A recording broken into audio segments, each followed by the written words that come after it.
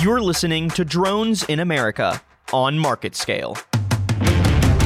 Your host, Grant Guillotte, leads the Unmanned Aircraft Systems practice team for the law firm of Adams & Reese.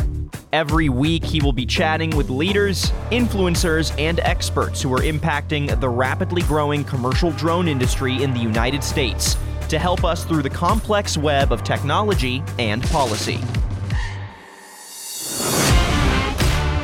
Welcome back to Drones in America by Market Scale. I'm Grant Guillotte with the law firm of Adams & Reese, and I thank you for joining us today for a very special episode covering everything that's going on with the COVID-19 pandemic. I'm joined today by Ken Stewart, who is the CEO of Aeros, part of GE Aviation, as well as by Chris Todd, who is the Executive Director of the Airborne International Response Team, and Charles Werner, who is the Director of the Drone Responders Public Safety Alliance. Gentlemen, welcome. Hi, Grant. Hi, thank you. Glad to be here. So, Ken, let's start with you. The idea is basically to discuss what drones can do right now to assist with the devastating effects that are being brought not only to the public safety, but also to the economy and everything else that's going on right now with the COVID-19 pandemic. How can drones be used to kind of alleviate some of these negative effects? Sure. I'll give a good example last week that I think many of us probably saw on television, where we had a cruise ship off the coast of California that required a Black Hawk helicopter to go deliver, COVID-19 tests, test units, and then go back, pick them up, and bring them back.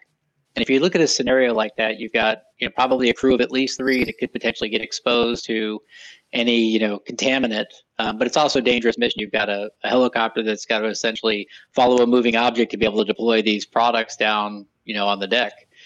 Whereas if you're to take and say, let's attempt that with a drone, you can control the exposure to the contaminant. You don't have crew members. A drone doesn't cost $3 to $5 million like a Black Hawk probably does, and I may actually be conservative on that number. And it also doesn't cost $1,000 an hour to operate. So we think about how drones can be utilized in a scenario like this. It's not just the safety factor, but it's the massive economics that support it when you can drop the cost by 95% to perform that same activity. Now, Chris, why don't you tell me a little bit about public safety and what drones can do both today and in the coming days to aid in this pandemic? Sure. Well, I think we've seen the inherent use cases that drones offer, and everything from industrial inspections to public safety use cases is they really adhere to the prescription of social distancing, right? If you've got an insurance claim at a house, or if you have a power line inspection going through someone's yard or across somebody's property, with a drone, you don't need to go knock on the door and climb up on the roof and have an interaction with that person. You can just show up on the house and launch the aircraft and collect the data you need to. Same with power line inspection. So you're limiting those human-to-human interactions, which is really important given the nature of COVID-19 and the express need for social distancing that the Center for Disease Control is mandating. I think we're also seeing in the immediate use case right now is public information, both from the media side and public information officers from the government side. This week, Ayrton Drone Responders launched a PSA, public service announcement, which we filmed entirely in South Florida over this past weekend, highlighting all the venues that were closed down. And the idea behind that was really to convey that America is shutting down. We are going to weather out this storm, but we will be back. And drones allow us to kind of tell that story through almost a visual, artistic interpretation that you don't get from other assets. So I think those are some of the things we're seeing today. And then as Ken alluded to, there's a whole wide range of missions, both on the workbench and getting into deployment for delivery, for temperature monitoring, and for air samples, which could come into play with any kind of pandemic outbreak. Charles, how are you seeing public safety agencies respond to the pandemic? Well, I think primarily they're looking now at how to limit their exposure while maintaining the same level of service by reducing the number of response units that are going to calls. And I think that plays into the whole role of is there more exposure takes place that will actually impact the potential quarantining of personnel. So you see in Washington State, you had one fire department that 25% of its personnel we're quarantined. But I think what we're looking at now is from the experiences we've seen in the past, and a good example is Zipline, delivery of medications long distances. Is there a need in certain places where drones can actually fulfill that void? And as Ken mentioned, to limit the amount of exposure that we have from people. And the other idea is a model like Chula Vista, where they're using their IPP to fly beyond visual line of sight immediately from dispatch to assess the situation. What's kind of interesting about that is it allows us to see the need for public safety at the scene. And in, I think, 25% of the cases that they responded to, they realized they didn't need a ground unit. So that's an effective way of being able to learn what resources are needed and not needed so that you can free them up more effectively. Now, there's going to be a little bit more into that of trying to make that all come to fruition. But we did launch a task force today of public safety across the country to be able to explore the possibility to meet the needs that arise, and then to review those possible options and where they make sense to help facilitate that. We are staying away from the very hard-hit areas that have a very high level concentration and effort going on, because that's a very intense area. So we're trying to make sure that we explore the realistic possibilities without interfering with the operations as they're happening today. Thanks, Charles. So, Kim, tell me a little bit about how the regulatory environment as it currently exists in the United States, how that is either helping or inhibiting the ability of drones to aid in this effort. So, that's kind of a double-edged sword. In some areas, it certainly is enabling, and in some areas, it is inhibiting. We have the ability today, for example, for public safety to be able to put up an advisory whenever they're operating with the drone. What we don't have yet is the ability to distribute that advisory such that hobbyists and others are aware of these operations, or even emergency helicopters are even aware of these operations, so that we can safely deploy these drones. So these are things that are being developed both by policy but also by technology. And as Charles mentioned, the IPP. There's all these programs, the IPPs, the UPPs. TCL4 with NASA, that we've been testing all these technologies. So it's really, this actually is a great time to put these technologies to test and see how they perform, for the benefit of the public safety.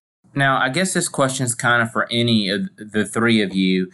What kind of response are you seeing from public safety agencies, when they are approached with the idea of, hey, now's the time when you really should be using drones, or this is drones' time to shine, when at a time when social distancing is mandated and at a time when we really don't need to be going to stores to buy consumer goods, which in theory could be delivered by drones.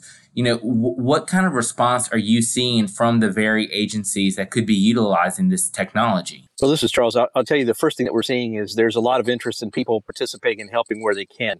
What we're trying to do is to figure out when, where, and how effective can we actually be. We don't want to initiate the use of drones just for the sake of drones.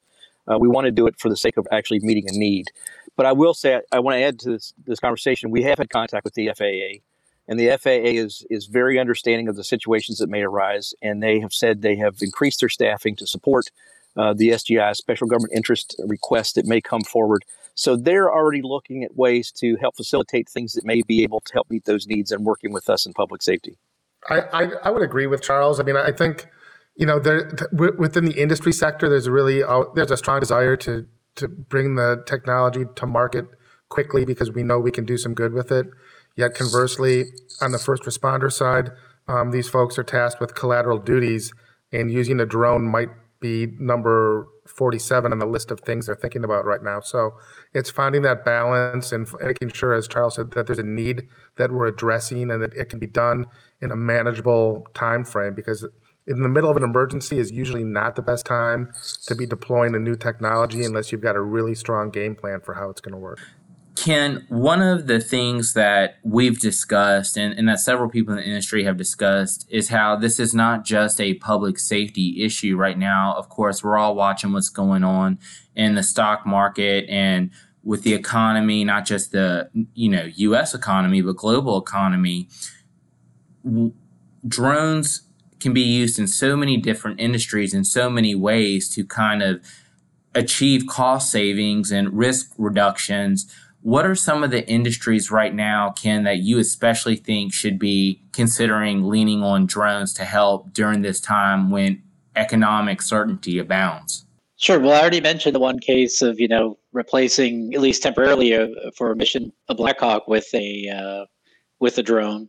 I think there are a lot of economics to that. I think if you look at healthcare too, that's actually a massive area of opportunity for this. And I think, one of the challenges that helps us overcome is there's still a lot of people that are always concerned about drones flying. You have a lot of people that are concerned about privacy, personal privacy and identity and things like that. But I think in times like this, you can really see where drones actually really provide a major benefit to the community, both in public safety, but also economic benefit. I think somebody mentioned earlier about, package delivery, something along those lines. Drones are ideal for areas to replace work that's dirty, dangerous, and repetitious. And keeping that social distancing right now using drones could be an ideal way of doing that. Now, I think somebody also said drones aren't perfect for everything. I would absolutely agree with that. So many reasons that people have brought drones up to do things, people are like, well, that just doesn't seem to make much economical sense.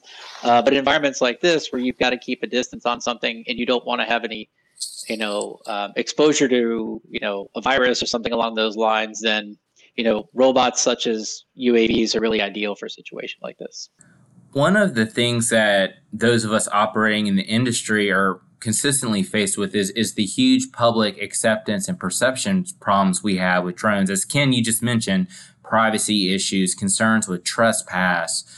How do we reconcile that fear, the fear of new technology, the fear of drones roaming our skies, with this fear that the fears that are arising from the COVID-19 pandemic? In other words, it seems like that in itself is a challenge to be able to assure the public that, on one hand, drones are safe, especially in times like this. But on the other hand, prior to COVID-19 and possibly even now, many people still fear drones. So is there a certain way we can convince the public that now is a time to fear COVID-19 more than drones?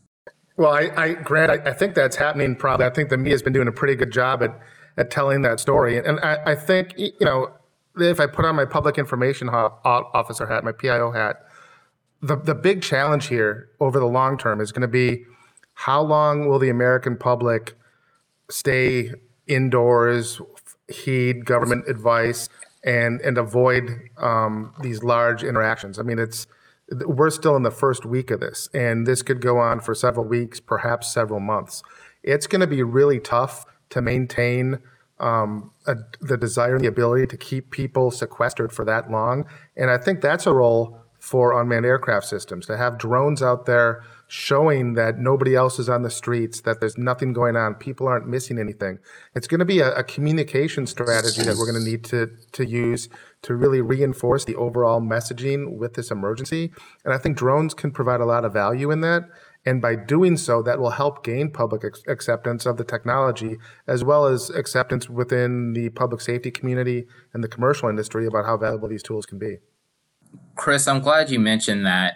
In my home state, Louisiana, we've had some issues the past couple of days with Bourbon Street continuing to be flooded with visitors, despite the governor's, the president's, the mayor's warnings. And that seems like an ideal situation where a drone could be used to monitor crowds on Bourbon Street. Am I correct? Yeah, I mean, we're going through the same thing here in Miami Beach with spring break, and you can really use the drone for a variety of reasons. You can either tell the story of, look at all these idiots out on the beach not adhering to the state of emergency, risking infection and spreading the disease. Or you can tell the story of, look, nobody's on the beach, everybody's listening to the president and the governor and maintain the state of emergency. So it becomes a really useful tool, again, in the public information and storytelling component of this entire emergency. And this is Charles. I think the opportunity too is to be telling the story about how drones are making a difference. And if they're going to be used for deliveries or some other type of activity during this COVID-19 or other, is be transparent.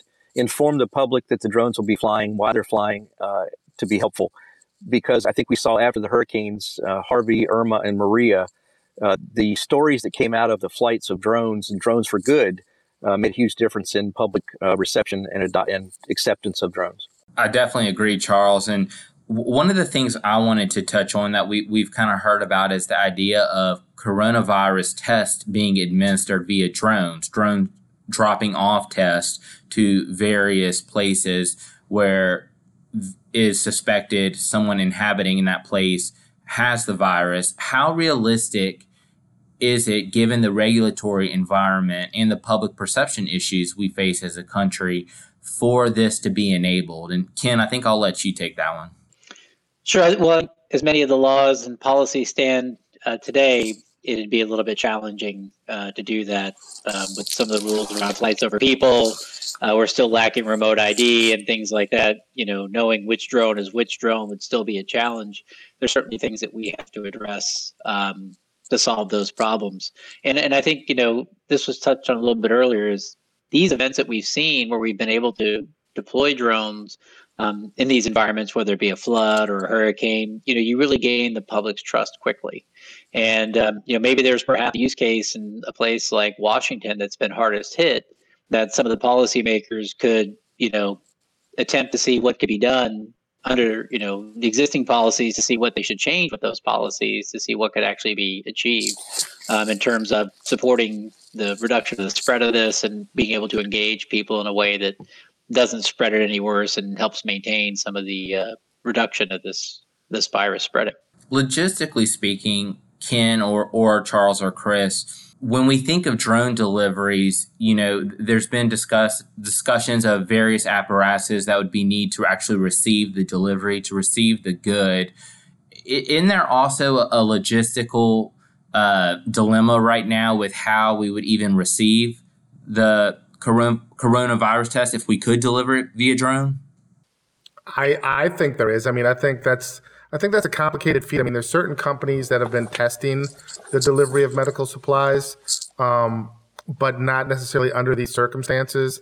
And I think there's a lot of moving parts that kind of come into that operation from a logistics and a technical perspective. And, I'm not sure, again, that in the middle of an emergency like this is the best time to be doing that. What I can say, and this is one of the things that AIRT is focused on in this emergency, is this is the perfect time for us to really start analyzing what the different needs are for a pandemic response, and then look at the technology we have and the technology that's in development on the UAS side, and determine next time around what can we do better.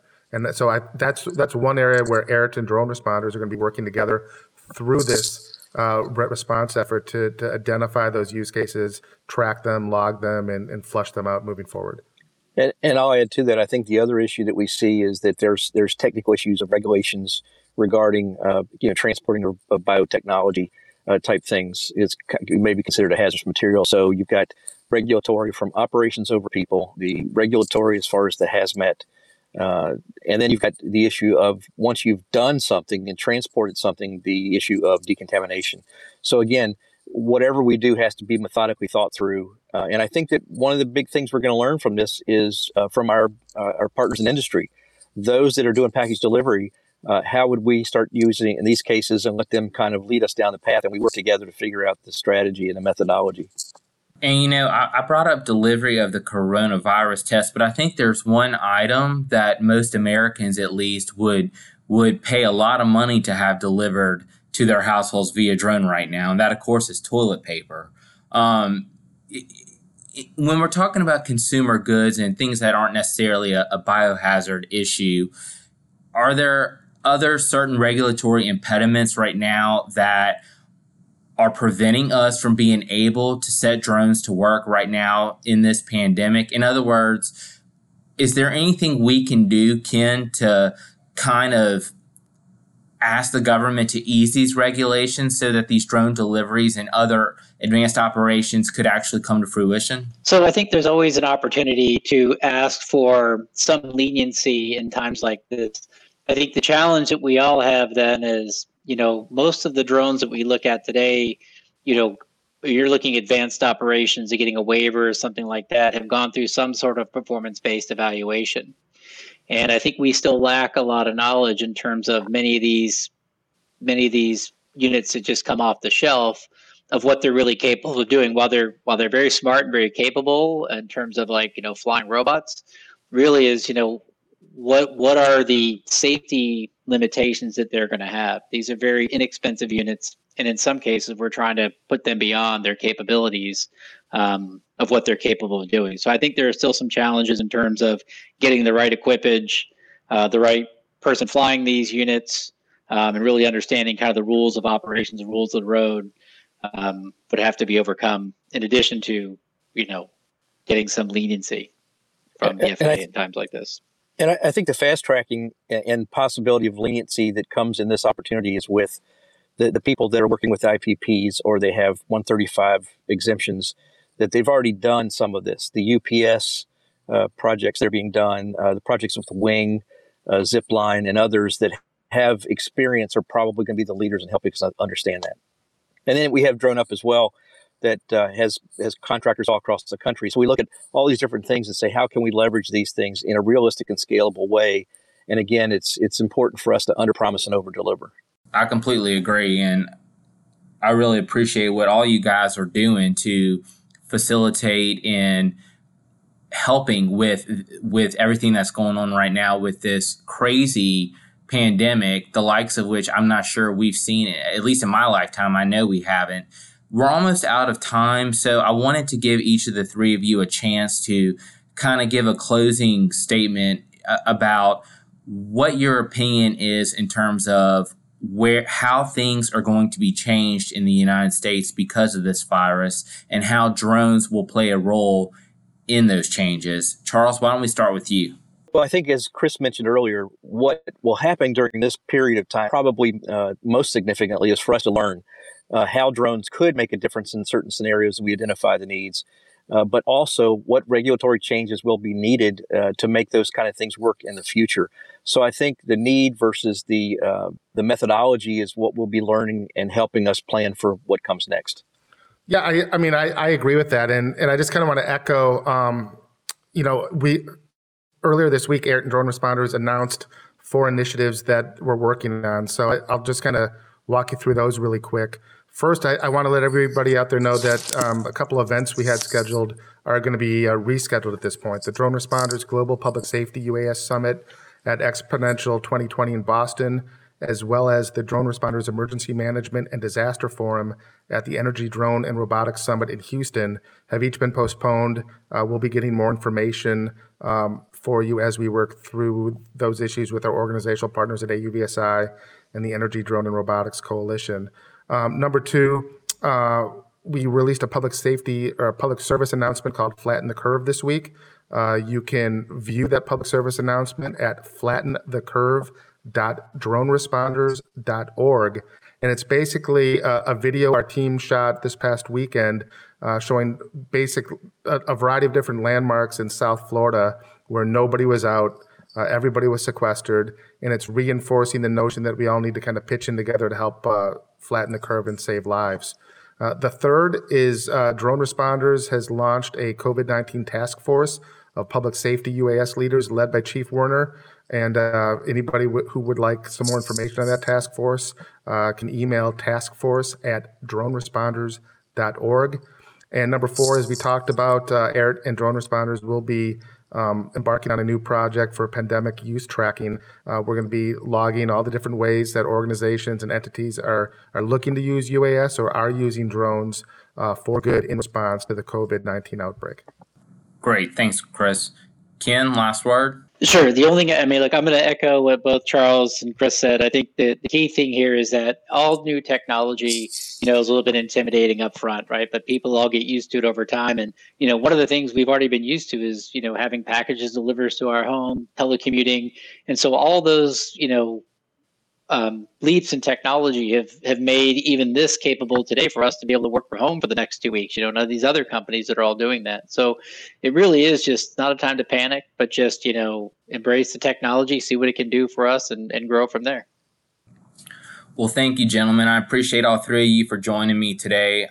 Please stay safe, remain healthy, and it's always a pleasure working with the 3 of you. I look forward to continuing to work with you guys in the future as we encourage and do what we can to grow this industry as quickly as we can, because it's becoming abundantly clear that drones can be used for so many great things, And I think this week or this month has shown us that drones are especially valuable in times when the future is uncertain and when social distancing is encouraged. It's great to know that this new technology can be harnessed in so many ways to help safeguard not only the public health, but also assist with economic concerns. So Charles Werner, Chris Todd, and Ken Stewart, thank you. And I look forward to having the three of you back. Thanks, Grant. Thank you. Take care, everyone. Thanks.